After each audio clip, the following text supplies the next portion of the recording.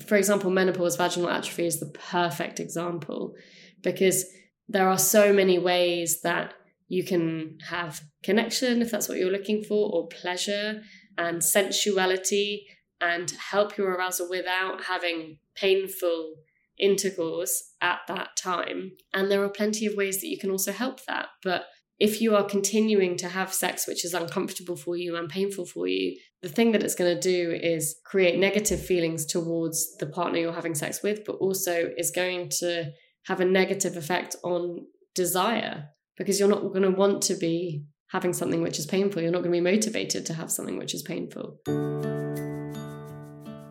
Kate Moyle is an accredited psychosexual and relationship therapist and a certified psychosexologist. She is determined to make sure that we are having fulfilling sex in our relationships throughout our lives. This is the Liz Earle Wellbeing Show, the podcast helping us all have a better second half. I'm Liz Earle, and as you probably know by now, I am on a real mission to find ways for all of us to thrive in later life by investing in our health and our well-being today. Well, our bodies, our brains, our hormones and our expectations change as we age, and we talk a lot about that on this show. But today, I want us to think about how those changes might affect our relationships and the sex that we're having.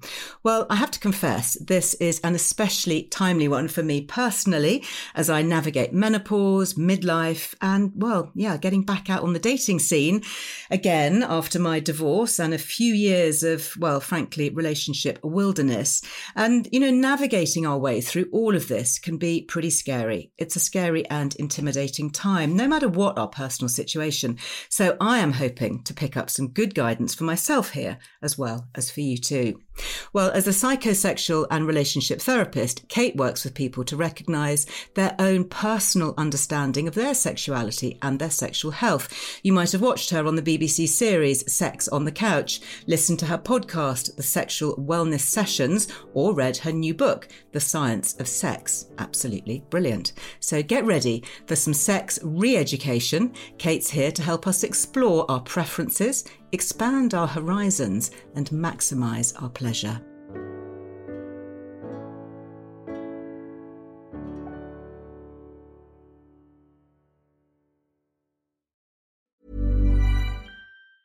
Hey, it's Ryan Reynolds, and I'm here with Keith, co-star of my upcoming film, If, only in theaters May 17th. Do you want to tell people the big news? All right, I'll do it. Sign up now and you'll get unlimited for $15 a month and 6 months of Paramount Plus Essential Plan on us. MintMobile.com/switch. Upfront payment of $45 equivalent to $15 per month. Unlimited over 40 gigabytes per month. Face lower speeds. Videos at 480p. Active Mint customers by 531.24 get 6 months of Paramount Plus Essential Plan. Auto renews after 6 months. Offer ends May 31st, 2024. Separate Paramount Plus registration required. Terms and conditions apply if rated PG. There's never been a faster or easier way to start your weight loss journey than with PlushCare. PlushCare accepts most insurance plans and gives you online access to board-certified physicians who can prescribe FDA-approved weight loss medications like Wegovy and Zepbound for those who qualify. Take charge of your health and speak with a board-certified physician about a weight loss plan that's right for you. Get started today at plushcare.com/weight-loss. That's plushcare.com/weight-loss. plushcare.com/weight-loss. Well, Kate, a very warm welcome. And as well as being a therapist, a term that we probably generally understand, you're also a psychosexologist. So what does that mean? A psychosexologist is really someone who works with sex and relationships in a professional context, studies sex and relationships, and is an expert in that space. And it was a training that I went and did, which was with psychologists and doctors alongside each other doing the same training, and then sitting separate exams. So it's that real bringing the medical, biological, hormonal, physiological side of it, combining it with the psychology and the social elements, which we know is such a big part of our sex lives. Wow, fascinating to bring those two together. And in fact, later on, I do want to go on and talk about our changing bodies as we age. But first, and this is obviously going to be a conversation about sex and about relationships, and your job is literally to talk to people about those things. Why then is being able to communicate, to physically talk about sex just so important? I think it's the bedrock of everything to do with our sex lives. Really, at the heart of good sex, good relationships is communication. And we always kind of laugh that it's the answer that everyone slightly rolls their eyeballs, the answer that everyone doesn't want to hear. It's like, I want to know what I can do, not that I have to talk about it. Talking about it is the thing we'd all rather avoid. Most people would rather kind of go through their whole lives without having to ever talk about sex than actually sit down and have it. But quite simply, we can't know what's going on in our partner's heads. We can't express our desires. We can't express our preferences without communication, without being able to talk about it. We can't say, actually, this isn't working for me. Or, as you've alluded to already, that sex has changed. Yeah. And we live in a culture and a society where we have this view of sex, strangely, even though everything else in our life changes, as this unchanging beast and part of our lives. And talking about it is how we navigate everything that we come up against. I think there's almost a kind of an unspoken narrative that if we have to voice something to do with sex, ask for something, then we must be doing something wrong. But it actually sounds like quite the opposite. Talking about sex is the sign of a healthy relationship. You've hit the nail on the head. Absolutely. I think we all fear, and we see this, in medical contexts with people delaying appointments for concerns they have around whether it's genitals or the pelvic parts of their body, whether it's to do with sex, painful sex, smear tests, whether it's anything to do with the sexual parts of our body. We see a typical delay in seeking help for anyway. So it's not just us talking to partners or us dating or exploring sex with new partners or exploring sex for ourselves and the solo side of it. It's also having a, potentially health risking negative impact on our health as well. And we see that there's gynecological cancers and that people ignore symptoms or feel so embarrassed about symptoms that they don't go and seek the medical advice that we would like them to. I can see that it clearly is absolutely fundamental, really, when you think about it. And I guess those conversations are going to become even more important as we age. Our bodies are changing, our needs might change, perhaps our desires change. What are some of the most common concerns that people come to you with in midlife? One of the biggest things, not just in midlife, but across the board, is a mismatch in desire for couples. So often what happens is couples say one of us typically wants a lot more sex than the other one, and that creates a problem. It creates a problem dynamic. And within that, there are layers which are one partner feels they're always the one starting it. And, we hear phrases like this all the time. If I don't, it will never happen. Right. And that's a really, really common sentence that people say. And so this mismatch in desire or discrepancy in desire is really, really common. But one of the biggest kind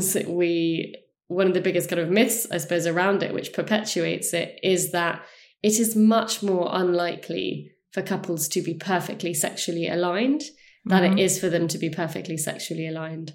So it's working out how to navigate that. And again, that's where the communication bit comes in, because we all make lots of assumptions about what it must mean about us or our relationship or our sex life to have this discrepancy. And I guess also, when you start a new relationship, often, the sex is amazing, hopefully, and it's mutually wanted as a kind of almost an introduction to the relationship, if you like, to get to know each other. And there is that sort of initial chemistry. But then that might wane, as you say, maybe for one person more than the other, but shouldn't necessarily be seen as a negative. But I guess that is when it becomes hard to talk about, because it's kind of, you feel that something is being lost rather than, navigating change is always difficult, isn't it? No matter what kind of change. And I guess change in sexual needs, is that something that we should be expecting? Should we expect that initial euphoria to actually wear off and then have an open conversation about actually, where is it going? Has it gone? Can it come back? Definitely. I think that sex changing is the most natural thing for us to expect. And the lack of, I think, solid education and normalized conversation and just good, solid talking about sex is one of the things that doesn't ever set us up to see sex changing or hear about sex changing for other people. So then we automatically assume it's just us. Yeah. And we see that sex is in context. So everything that's going on in our lives is going to affect sex, because it's how we are thinking, how we're feeling, if we're under stress, if we have young children, if we're trying to conceive, if we're going through menopause, if we're having a health scare, if we've got a bereavement in our family, if we are navigating our children leaving home, if we're going through a breakup, if we're going through a new relationship. It doesn't stop. Everything else around us doesn't stop, and sex sits in context of that. And because we describe it as something which is biopsychosocial, we always understand it as they're having a biological influences, psychological influences, and social influences, which are all playing a part in where we're at. And that's why, as psychosexual therapists, we don't extrapolate one from the other. We look at how all of those things are affecting each other. I think that's really interesting. You talk about sex as being a biopsychosocial experience. And, we're often told that sex is a physical experience. So what's all that about then? As I said, we'll get onto the biology in a bit, but how are we influenced here by our psychology and also by society? How are we not influenced by our psychology and our society, I think, are probably the bigger questions. But it's more that I think a lot of it is bedded in how we educate about sex, which has historically been pretty much reproduction education. So this is, and, to kind of line up with that's very heteronormative. So it's very much, this is about how to get pregnant or not get pregnant, how to protect against sexually transmitted infections. This goes here. And that's really, along with some basic biology, a lot of the time about things like periods, what most of our sex education is comprised of, and that would probably be a relatively good one. And what that doesn't encompass is the motivations for having sex, how our desire works, that sex might be painful, what sex actually means, that it can happen in this huge variety of ways, that it isn't just this one act. The act of intercourse is one part of sex, but it isn't the exclusive definition of sex. Well, do you think then, if we stick with that cultural element there for a moment, do you think that people are often having a certain type of sex, maybe basic sex, because they feel they should, because there are certain societal expectations of, what sex is? Absolutely. It's one of the things I talk about all the time in my work, because, for example, if we believe that intercourse is sex and that's the kind of in the box definition and nothing else counts, then how are people with certain disabilities or body differences having sex when they report having really satisfying, enjoyable sexual relationships with their partners without that one part of sex? How are people who are navigating the postnatal part of their relationship having sex if they are not currently having intercourse but are really intimate in other ways? And when people are going through conditions like prostate cancer, if they're not currently able to have intercourse but are able to have successful, by their terms, intimate, connecting, satisfying experiences. And again, with menopause, when we see that one of the common symptoms is vaginal atrophy, which can cause painful sex, there's no reason for pleasure, fun, connection, intimacy to not be a part of your life because one thing might not be currently available to you in the way that it used to be. Yeah. So that then is very freeing, I guess, in itself to broaden our definition of what sex is. Absolutely. Sex, we can make it whatever we really want it to be for us. And that's why I always talk about not working out what we think normal is, but finding our normal. Our needs and our desires do change over time for whatever reason. And in a long-term relationship, I've had experience of this, it can be very hard to voice those things. You might worry that it's, you're just too far down the line. You don't want to upset your partner. You don't want to perhaps make them feel you've been hiding your preferences for this whole time. How can we start gently having that conversation? So have you got any hints here as to kind of the opening gambit? I think it's a really good point that you've just made there.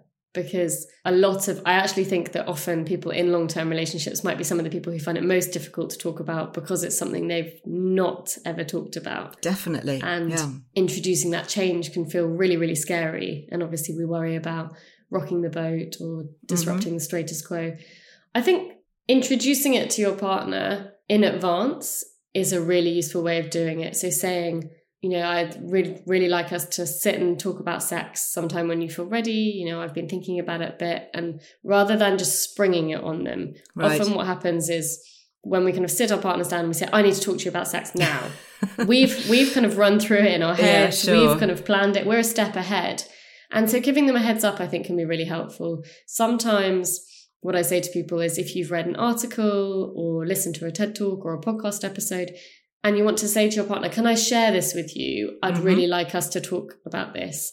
That can be what I describe as kind of like an L-shaped introduction. So it's kind of a via something else. And excellent. Love that. But it often helps because it takes the pressure off us to feel like we're starting it. And you can say, what did you think about that? Yeah. And we're lucky now. We live in a time when there are some amazing sexual wellness resources and books and podcasts and products that are available helping people get started. But I think that often we fear what the conversation might open up, but often we need the conversation because what we're currently doing isn't working. Yeah.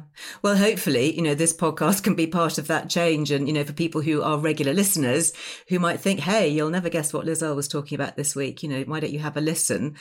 And I guess moving on from that, why might it be helpful for us to be able to articulate to our partners why we want to have sex rather than actually kind of focusing on the physical acts themselves? That why is quite important, isn't it?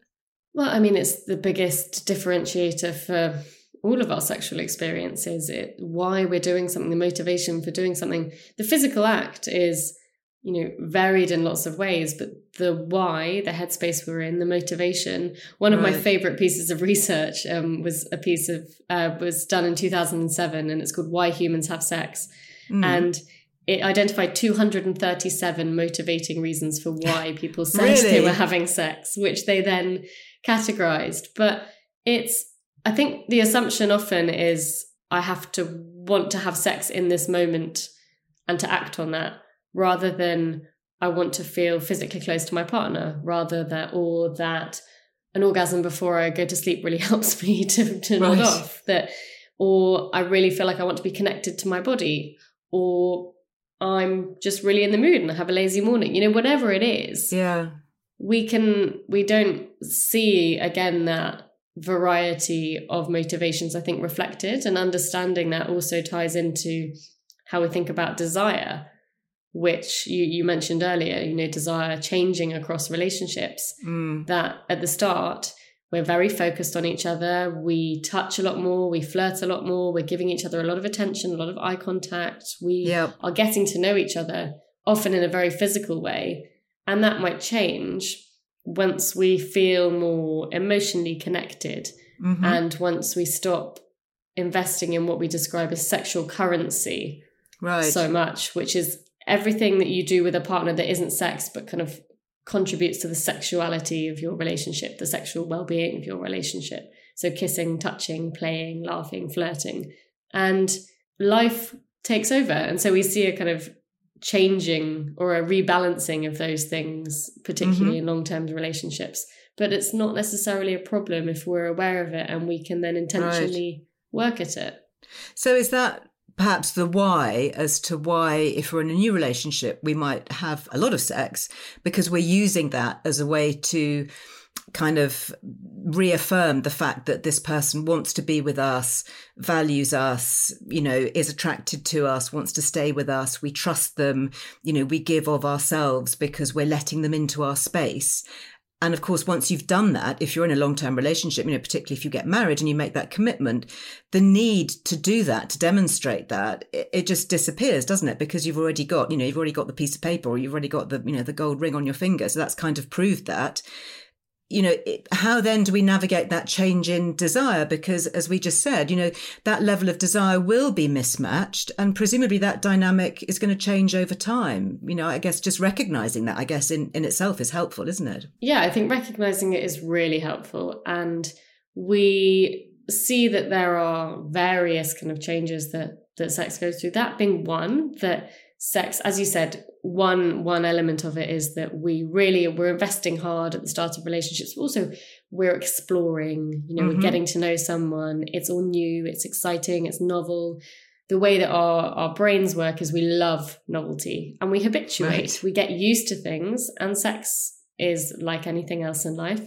We get used to it. We get used to a person. We can get stuck in routines. We might kind of start to, and again, this is where the communication bit comes in, because if we don't know how to communicate about sex, we might get into a rhythm or a routine way of having sex, and then we don't know how to change it. And changing, even if it's a little thing, like the lights on or the lights off, or the position, or the location in the house, or the time of day, those things do contribute to novelty. Right. But if we don't know how to say it, and we've always been doing it the same way, and we think, what would my partner do if I suddenly suggested that we... 4:00 in the afternoon, you know, or in the kitchen or whatever, you know, that would probably shock quite a few partners maybe. And be a risk, you know, you be challenging, I guess. And, you know, you've always maybe got that fear of rejection, or somebody saying, oh, come on, don't be stupid, you know. Absolutely. And when it's the person that we're intimately connected with and everything else is intertwined in our lives, we tend to take less risks. It's easier to take risks with people we're not that emotionally attached to, or we don't, you know, have invested shared interests. Yes, if it goes horribly wrong, it doesn't matter quite so much. You can just get over it or laugh it off. I mean, we've talked about metacognition on this show before, you know, the idea that you have thoughts about your thoughts. How are we adding our own sense of shame, perhaps, or anxiety on top of the unease that a lot of us already feel about sex in general when we feel that our sexual desires don't fit the prescribed norm? I think shame is one of the most commonly attached feelings to sex. And I think that it's also pretty crazy that we're saying that in 2023, when we have these, you know, we have very sexualized representations of sex and TV shows and films and lots of adverts, for example. But yet the everyday messiness and, you know, someone gets cramps, someone falls off the bed, the doorbell goes, the baby cries, you know, your teenager walks in the door and says, Mum, you know, those bits are we never kind of, I don't think we celebrate them enough. We just get so stuck, I think, with these versions of sex, which are very reduced. And I think it goes back to the point of kind of limiting our definitions of sex to intercourse as well, is we assume that anything outside of the box means that we are the one that's not normal because we've only seen and heard about one way or type of sex or way of having sex. And therefore, if we're not subscribing to that, then the problem must be us. And nobody's talking about it. So therefore, we shouldn't ask. So we're only left to deal with our own assumptions. And these versions of sex have been kind of very kept.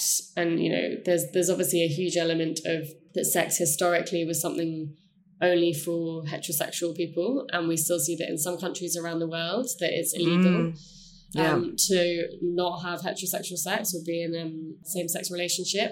We see that religion has played a very big part historically, and that, you know, sex within marriage has always been something that has been the model which everyone should be abiding to, you know, and the laws have been based around that. So it's not just where we're at now, it's something that's been a huge part of our history as well.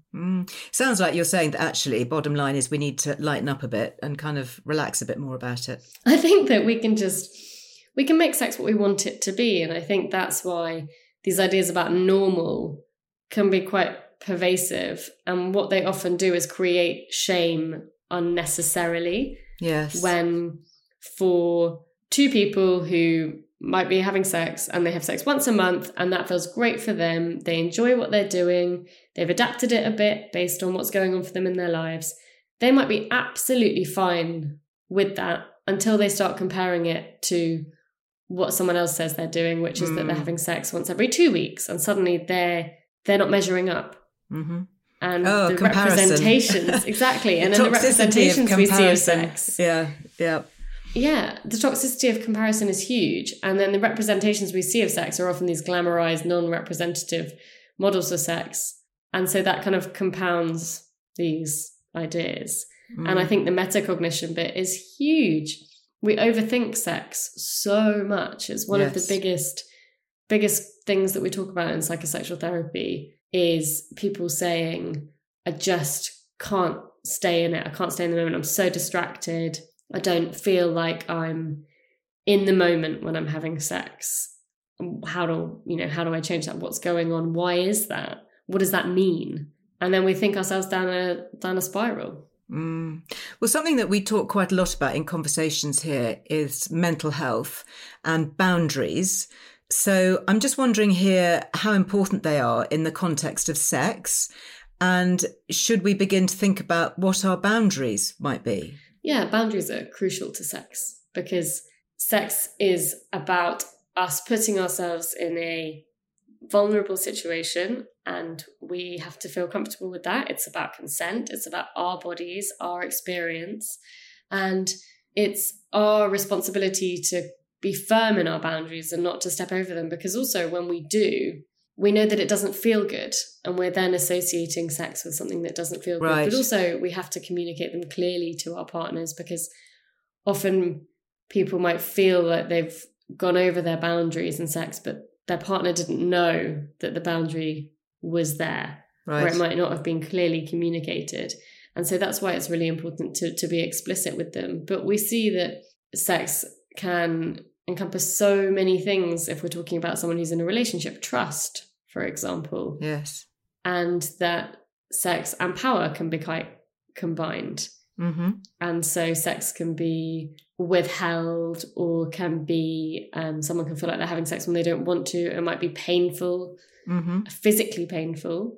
And they're like, oh, I think I should have sex, otherwise my partner's going to think this. When there's all these other things that they could do which won't necessarily be painful. You know, for example, menopause, vaginal atrophy is the perfect example. Yeah. Because there are so many ways that you can have connection, if that's what you're looking for, or pleasure and sensuality, and help your arousal without having painful intercourse at that time. Yes. And there are plenty of ways that you can also help that. But if you are continuing to have sex which is uncomfortable for you and painful for you, actually the thing that it's going to do is create negative feelings towards the partner you're having sex with, but also is going to have a negative effect on desire, because you're not going to want to be having something which is painful. You're not going to be motivated to have something which is painful, and that doesn't feel good for you. Well, we'll come back and talk about kind of the physicality of it, and hopefully, you know, help for overcoming some of that pain that might be occurring.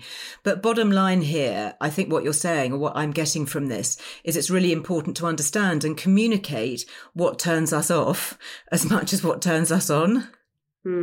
Absolutely. And for us to know ourselves, because I think so much of the time we might need to adapt our sex lives to what's going on for us in our context, that going back to that point of sex always being in context.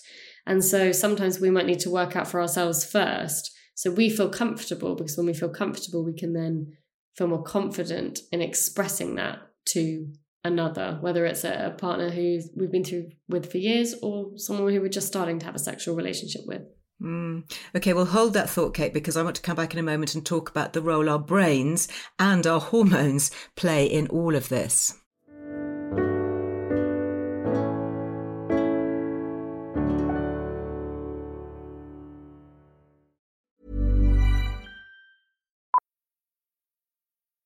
Millions of people have lost weight with personalized plans from Noom. Like Evan, who can't stand salads and still lost 50 pounds. Salads generally for most people are the easy button, right? For me, that wasn't an option. I never really was a salad guy. That's just not who I am. But Noom worked for me. Get your personalized plan today at Noom.com. Real Noom user compensated to provide their story. In 4 weeks, the typical Noom user can expect to lose 1 to 2 pounds per week. Individual results may vary. Why don't more infant formula companies use organic, grass-fed whole milk instead of skim? Why don't more infant formula companies use the latest breast milk science? Why don't more infant formula companies run their own clinical trials? Why don't more infant formula companies use more of the proteins found in breast milk? Why don't more infant formula companies have their own factories instead of outsourcing their manufacturing? We wondered the same thing. So we made ByHeart, a better formula for formula. Learn more at byheart.com. Life is full of what-ifs. Some awesome, like what if AI could fold your laundry? And some, well, less awesome, like what if you have unexpected medical costs? United Healthcare can help get you covered with Health Protector Guard fixed indemnity insurance plans. They supplement your primary plan to help you manage out-of-pocket costs. No deductibles, no enrollment periods, and especially no more what-ifs. Visit uh1.com to find the Health Protector Guard plan for you. Hey there, it's Michelle Norris. I'm host of a podcast called Your Mama's Kitchen. When I travel, I'm usually looking for a way to find a taste of home when I'm not at home. And one of the things I love to do when I am at home is entertain. And Airbnb allows me to do that. When I was in California recently, I rented a house that had a great kitchen. And when we were sitting around the table, we were all thinking, we're in someone else's house. Someone could be in all of our homes as well. If you have a home, but you're not always at home, you have an Airbnb. Your home might be worth more than you think. Find out how much at airbnb.com/host.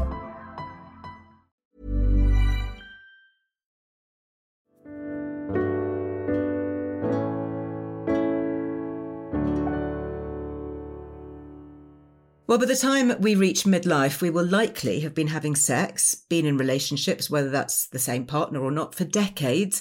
So talk to me about the importance of novelty in keeping our brains engaged with all this over time. I love talking about this because I think often when people think of novelty, what they think is that they're going to have to go out and buy all these weird and wonderful outfits. And basically nurse's be like uniform springs to mind. It's like, what? Yeah. Be a completely different person, buy 20 different sex toys. And I often talk about sex, novelty in sex being about every time you have sex, changing one thing. And that one thing can be lights on, lights off, starting with your clothes on, starting with your clothes off, a different room of the house, changing your pillows to the other end of the bed, putting the bedding on the floor. Having sex in the shower, or changing position, introducing a sex toy, using lubricant or not, or deciding to not have intercourse for that time. There's so many ways that we can do it, but changing one little thing, thinking about them almost as tweaks, I suppose, rather than these big changes, because suddenly it all feels much more accessible and much more available to you. And the idea of, we hear these phrases, novelty, spicing it up, things like that can be so intimidating to people sometimes. Yes. They just think, do you know what, I just don't even want to go there. I don't want to think about that. I love that. I love the idea of putting pillows at the other end of the bed. Which is something so simple, but you have changed and you've made a change and you've taken that step that actually says, hey, I still fancy you and let's have sex, but let's just make it that little bit different. And then I guess you can, be bolder, if that's the right word, to actually have the confidence to try something new. And we touched before on the fact that arousal is kind of context dependent, but presumably it's also influenced by key sex hormones.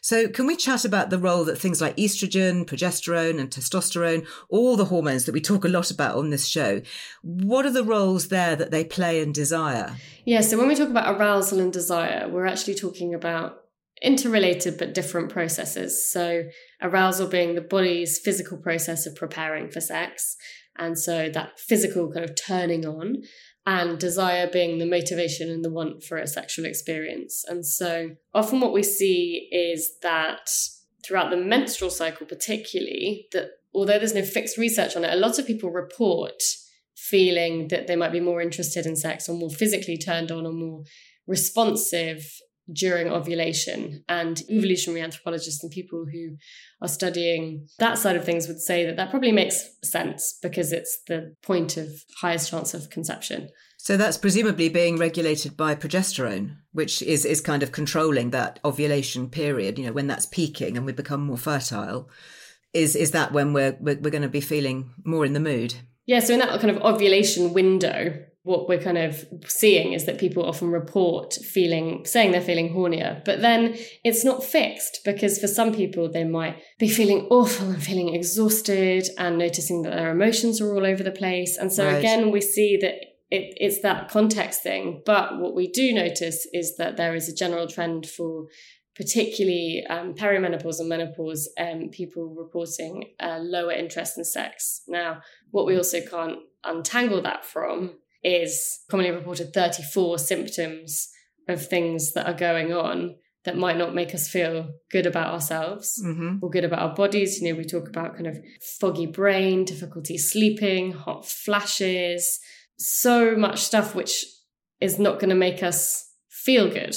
And so this is again back to that biopsychosocial part of all of this stuff interrelating. So I guess then HRT for women particularly is going to make potentially a massive difference, because you're regulating those hormones and replacing the ones that might be contributing to desire that you could be losing. And I think a lot of people do report that. And we see a kind of steady drop of testosterone across the lifetime. And we see that men also have highest testosterone levels first thing in the mornings, which is why testosterone tests by doctors will always be done first thing. Really? And so that often anyone who's had a testosterone check, the doctor will say, come kind of in that first window of time in the morning.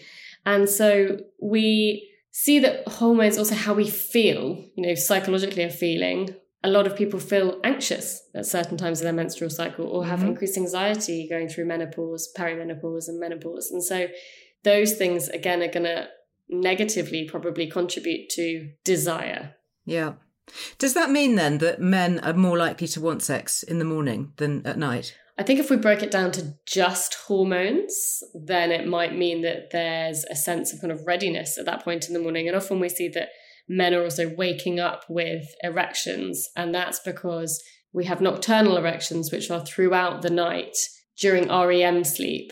And typically you're in a period of REM sleep just before you wake up, which is often why people wake up with morning erections. So they're kind of carrying on throughout the night, which will be why if someone's experiencing erectile dysfunction, that one of the questions that we might ask is, are you continuing to wake up with erections, or have you noticed any changes to your nocturnal erections or your morning erections? Because there's no conscious thought going into those, no psychology going into them. It's thought that it's about blood flow going out to the tissue to oxygenate it during REM sleep.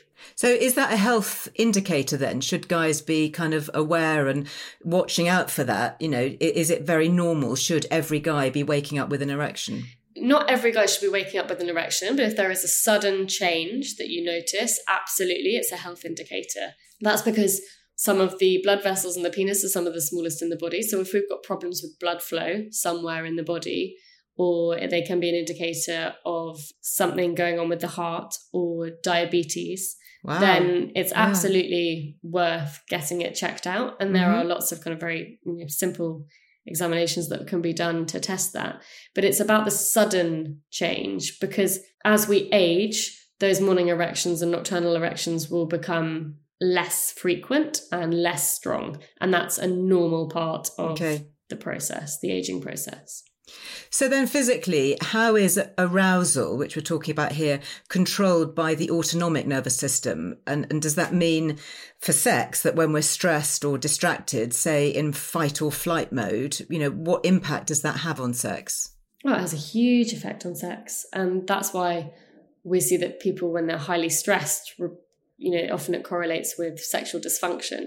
And it might not be that person has consciously put those two things together, but we can understand that there's absolutely a role going on. And a perfect example can be that men and people with penises can experience performance anxiety, which can actually stop them getting erections, or they can lose erections because they're stressed. Because the stress response is kicked in.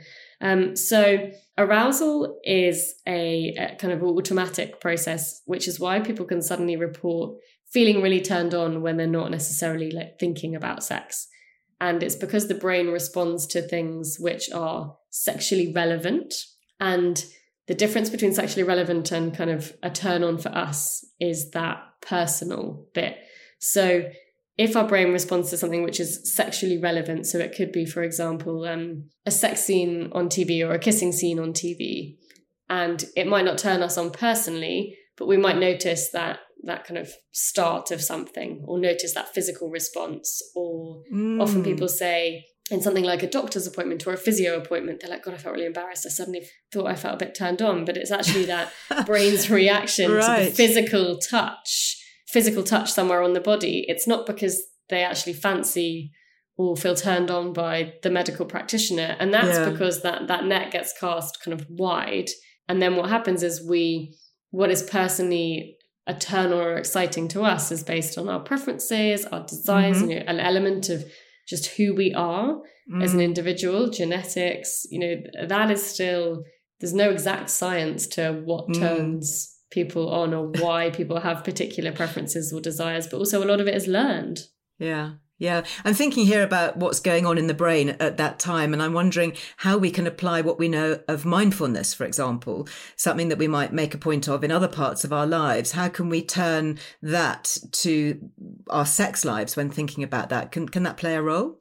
Yes. And Dr. Laurie Brotto, who is a fantastic researcher in this area, has done research where she found that mindfulness not only improved people's subjective personal experience of feeling turned on and feeling aroused, but actually when they measured the physical arousal, that, for example, the physical arousal in increased blood flow to the vagina was increased using these mindfulness techniques and a mindfulness program. Really? And there's an element of here which is about us focusing our attention on the thing which is encouraging our arousal. And we're focusing on our pleasure, and that's the thing that makes us feel good. And so the more we're giving our attention, I often describe it a bit like turning up the volume on what we are experiencing. So where we offer our attention, particularly when it comes to sex, because distraction is a real interrupter of both desire and arousal. Yeah. It's really, really helpful because our mind and our anxious thoughts are constantly taking us out and away from our physical sensations. That is just fascinating. And let's think about our physical sensations then, our physical bodies. Menopause, of course, is huge for sex and for our relationships. What physical changes then should we be aware of? And, do you have any practical solutions? So the main one that we see reported, particularly focused around sex, is vaginal atrophy. So that drying and thinning of the vaginal walls, which is about the decrease in estrogen. And that can mean that sex feels more painful. Penetration might feel more difficult. It might feel that there's more increased friction. And so a really good thing that we can do is introduce a good high quality lubricant to that. And that is, my recommendation is to stay away from anything kind of flavored or scented, anything with glycerin, because we don't want you to risk any infections at this point either. And so Yes Organics are a brilliant brand that I always recommend, yes, particularly for yeah. perimenopausal and menopausal women. I mean, they're brilliant across the board.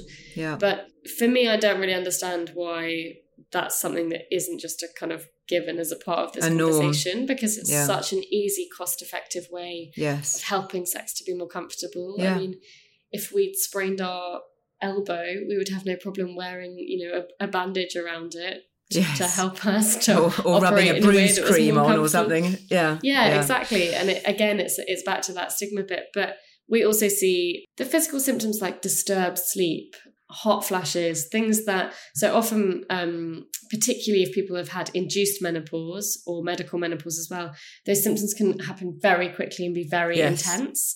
And the idea of a partner physically coming near you in bed when you are having a hot flash or you're really struggling to get sleep, there can be almost like an aversion, which is I just need my space. I can't, that's going to make me feel so intense or feel so hot, or I can't do that right now. And that can, again, be a difficult thing to communicate. So I'm not rejecting you, but I physically can't do this at the moment. Well, I really hope that if anybody's listening to that and resonates with that they are definitely seeking out some hormone replacement therapy, because, I mean, it is just such an extraordinary gift that we have. And of course, when we look at that, within that, you've got vaginal estrogen, which is so safe. It can be prescribed for, estrogen positive breast cancer. I mean, it is so localized that, whether it's, a pessary or a cream or whatever, and it just works within the vaginal wall. So in terms of, if you're purely talking about sexual penetration, that is such a massive game changer for women. And, I just wish that more midlife women, I guess, were aware of it and weren't disadvantaged by it. The number of girlfriends I've had who've kind of suddenly discovered it, who've gone, oh my goodness, this has changed my life. Why did I not know about this before? There's also a brilliant brand called Nadea who have a specifically targeted range for perimenopausal or menopausal women. And the results the reports of people using them are really positive. And I think, again, it's about finding what works for you. Sex toys are a really great thing for introducing at this period as well, because some women report reduced sensation sometimes, or reduced strength of orgasm, or reduced that it takes longer for them to get to orgasm. We also see that those symptoms are reported by people taking SSRI medications, so selective serotonin reuptake inhibitors for depression. So increasing sensation, physical sensation, using whether it's different types of touch, or, as I said, like a lubricant, or introducing sex toys. So I work with the sex toy brand Lilo, who make really high quality, like beautiful, high medical grade silicone products, because, again, what your sex toys are made from is really important. You want silicone because it's non-porous. Yeah, I'm aware of, Layla, I was going to say I've come across them, but that kind of wouldn't sound right in this conversation. So moving on, I think as well, we tend to talk about the pelvic floor in relation, to either pregnancy and postnatal period of our lives, and more around bladder and bowel health in later life. But, what do we need to know about the pelvic floor when it comes to sex for women? It's a really integral part of sex, and it's as important to be able to relax your pelvic floor as it is to tense it, because the vaginal canal runs through the middle of the pelvic floor. And so when we're talking about the vagina, we're talking about basically the internal elastic canal. So from the cervix, the neck of the womb, down to the entrance of the vagina where it meets the vulva. And the muscles being relaxed is a part of what makes penetration comfortable. And if we're tensing a lot, it can make penetration difficult, but also then painful. And so keeping the pelvic floor toned, but also knowing how to relax is an important part of it. And again, this is where we can see things that anxieties around leaking can play a part, because we might be nervous around sex because we're nervous about leaking, and it's something that we've seen happen at different stages of our lives, or we feel very like that would be really embarrassing, so we'd rather just ignore the whole scenario completely. And also that can make us tense up more, or we might find that we're tensing our pelvic floor more, and then we find it harder to relax it when we want to. And I'm a big advocate for women's health physio and pelvic health physio. Oh my gosh, a women's health physio can be life-changing. They are so brilliant, very specific with their training, and, in my experience, incredibly knowledgeable and empathetic and gentle and helpful. They're wonderful. I remember seeing one, after I had my children, and it was, just so useful and not at all embarrassing. I mean, they deal with this every single day, every hour of the day, probably.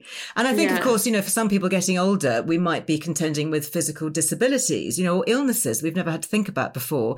Everyone obviously is going to have their own unique set of circumstances. But are there any foundational points that you start with for clients who perhaps come to you with these kind of concerns? I think across the board, it's working out really what is your definition of sex? How do you define sex, and how do you feel about that definition? That's one part of it. And really that's about what shape does sex take in your life?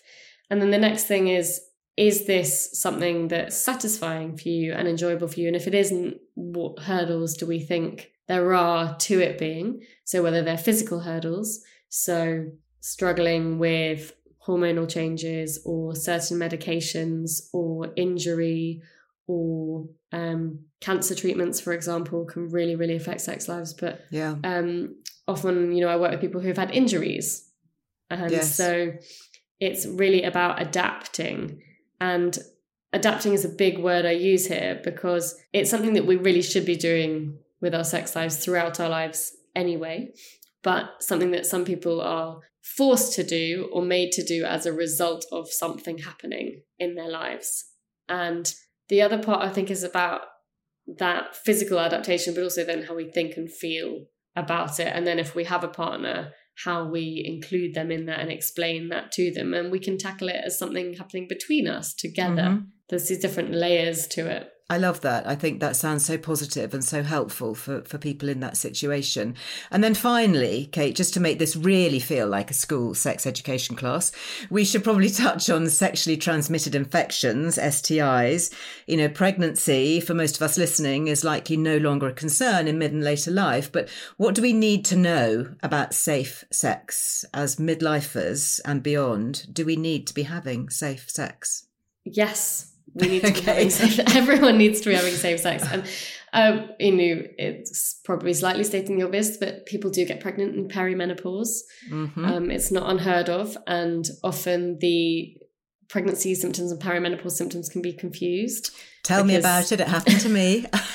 Yeah.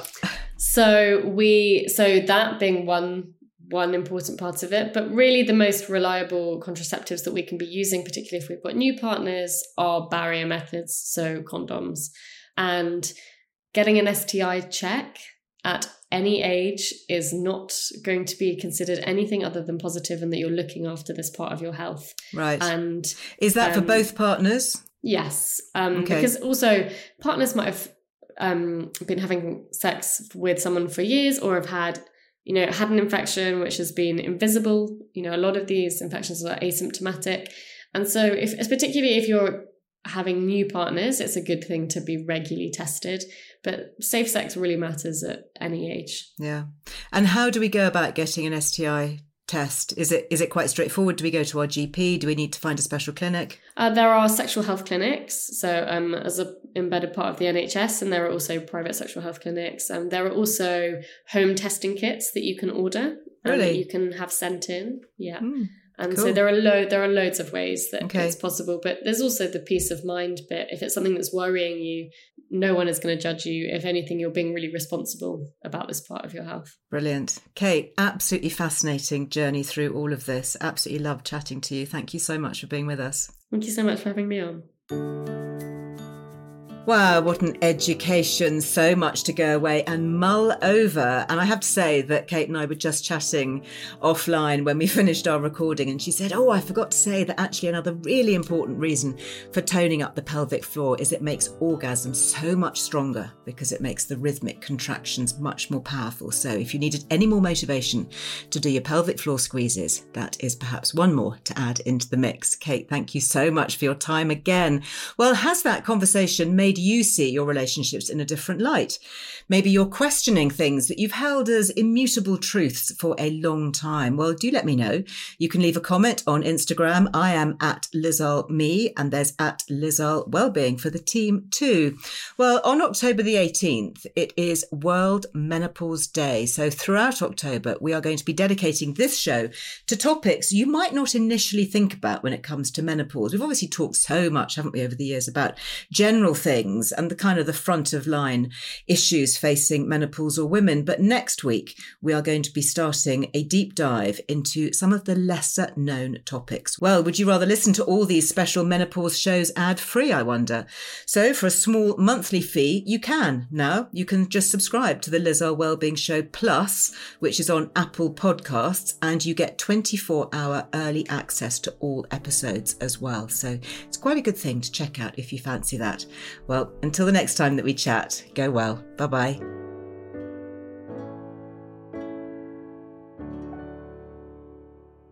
The LizAl Wellbeing Show is presented by me, LizAl, and is produced by Anushka Tate for Fresh Air Production, with additional production support from Ellie Smith. Why don't more infant formula companies use organic, grass-fed whole milk instead of skim? Why don't more infant formula companies use the latest breast milk science? Why don't more infant formula companies run their own clinical trials? Why don't more infant formula companies use more of the proteins found in breast milk? Why don't more infant formula companies have their own factories instead of outsourcing their manufacturing? We wondered the same thing. So we made ByHeart, a better formula for formula. Learn more at byheart.com. Even when we're on a budget, we still deserve nice things. Quince is a place to scoop up stunning high-end goods for 50 to 80% less than similar brands.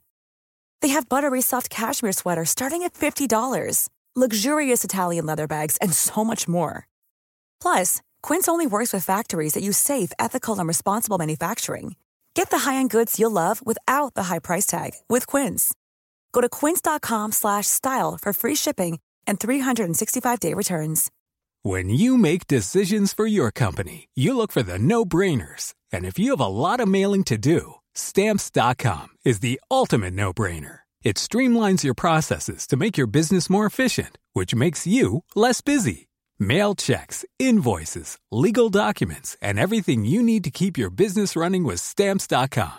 Seamlessly connect with every major marketplace and shopping cart. Schedule package pickups and see your cheapest and fastest shipping options from different carriers, with rates up to 89% off USPS and UPS rates. And with the Stamps.com mobile app, you can take care of mailing and shipping wherever you are. Make the same no-brainer decision as over 1 million other businesses with Stamps.com. Sign up with code PROGRAM for a 4-week trial, plus free postage and a free digital scale. No long-term commitments or contracts. That's Stamps.com. Code PROGRAM.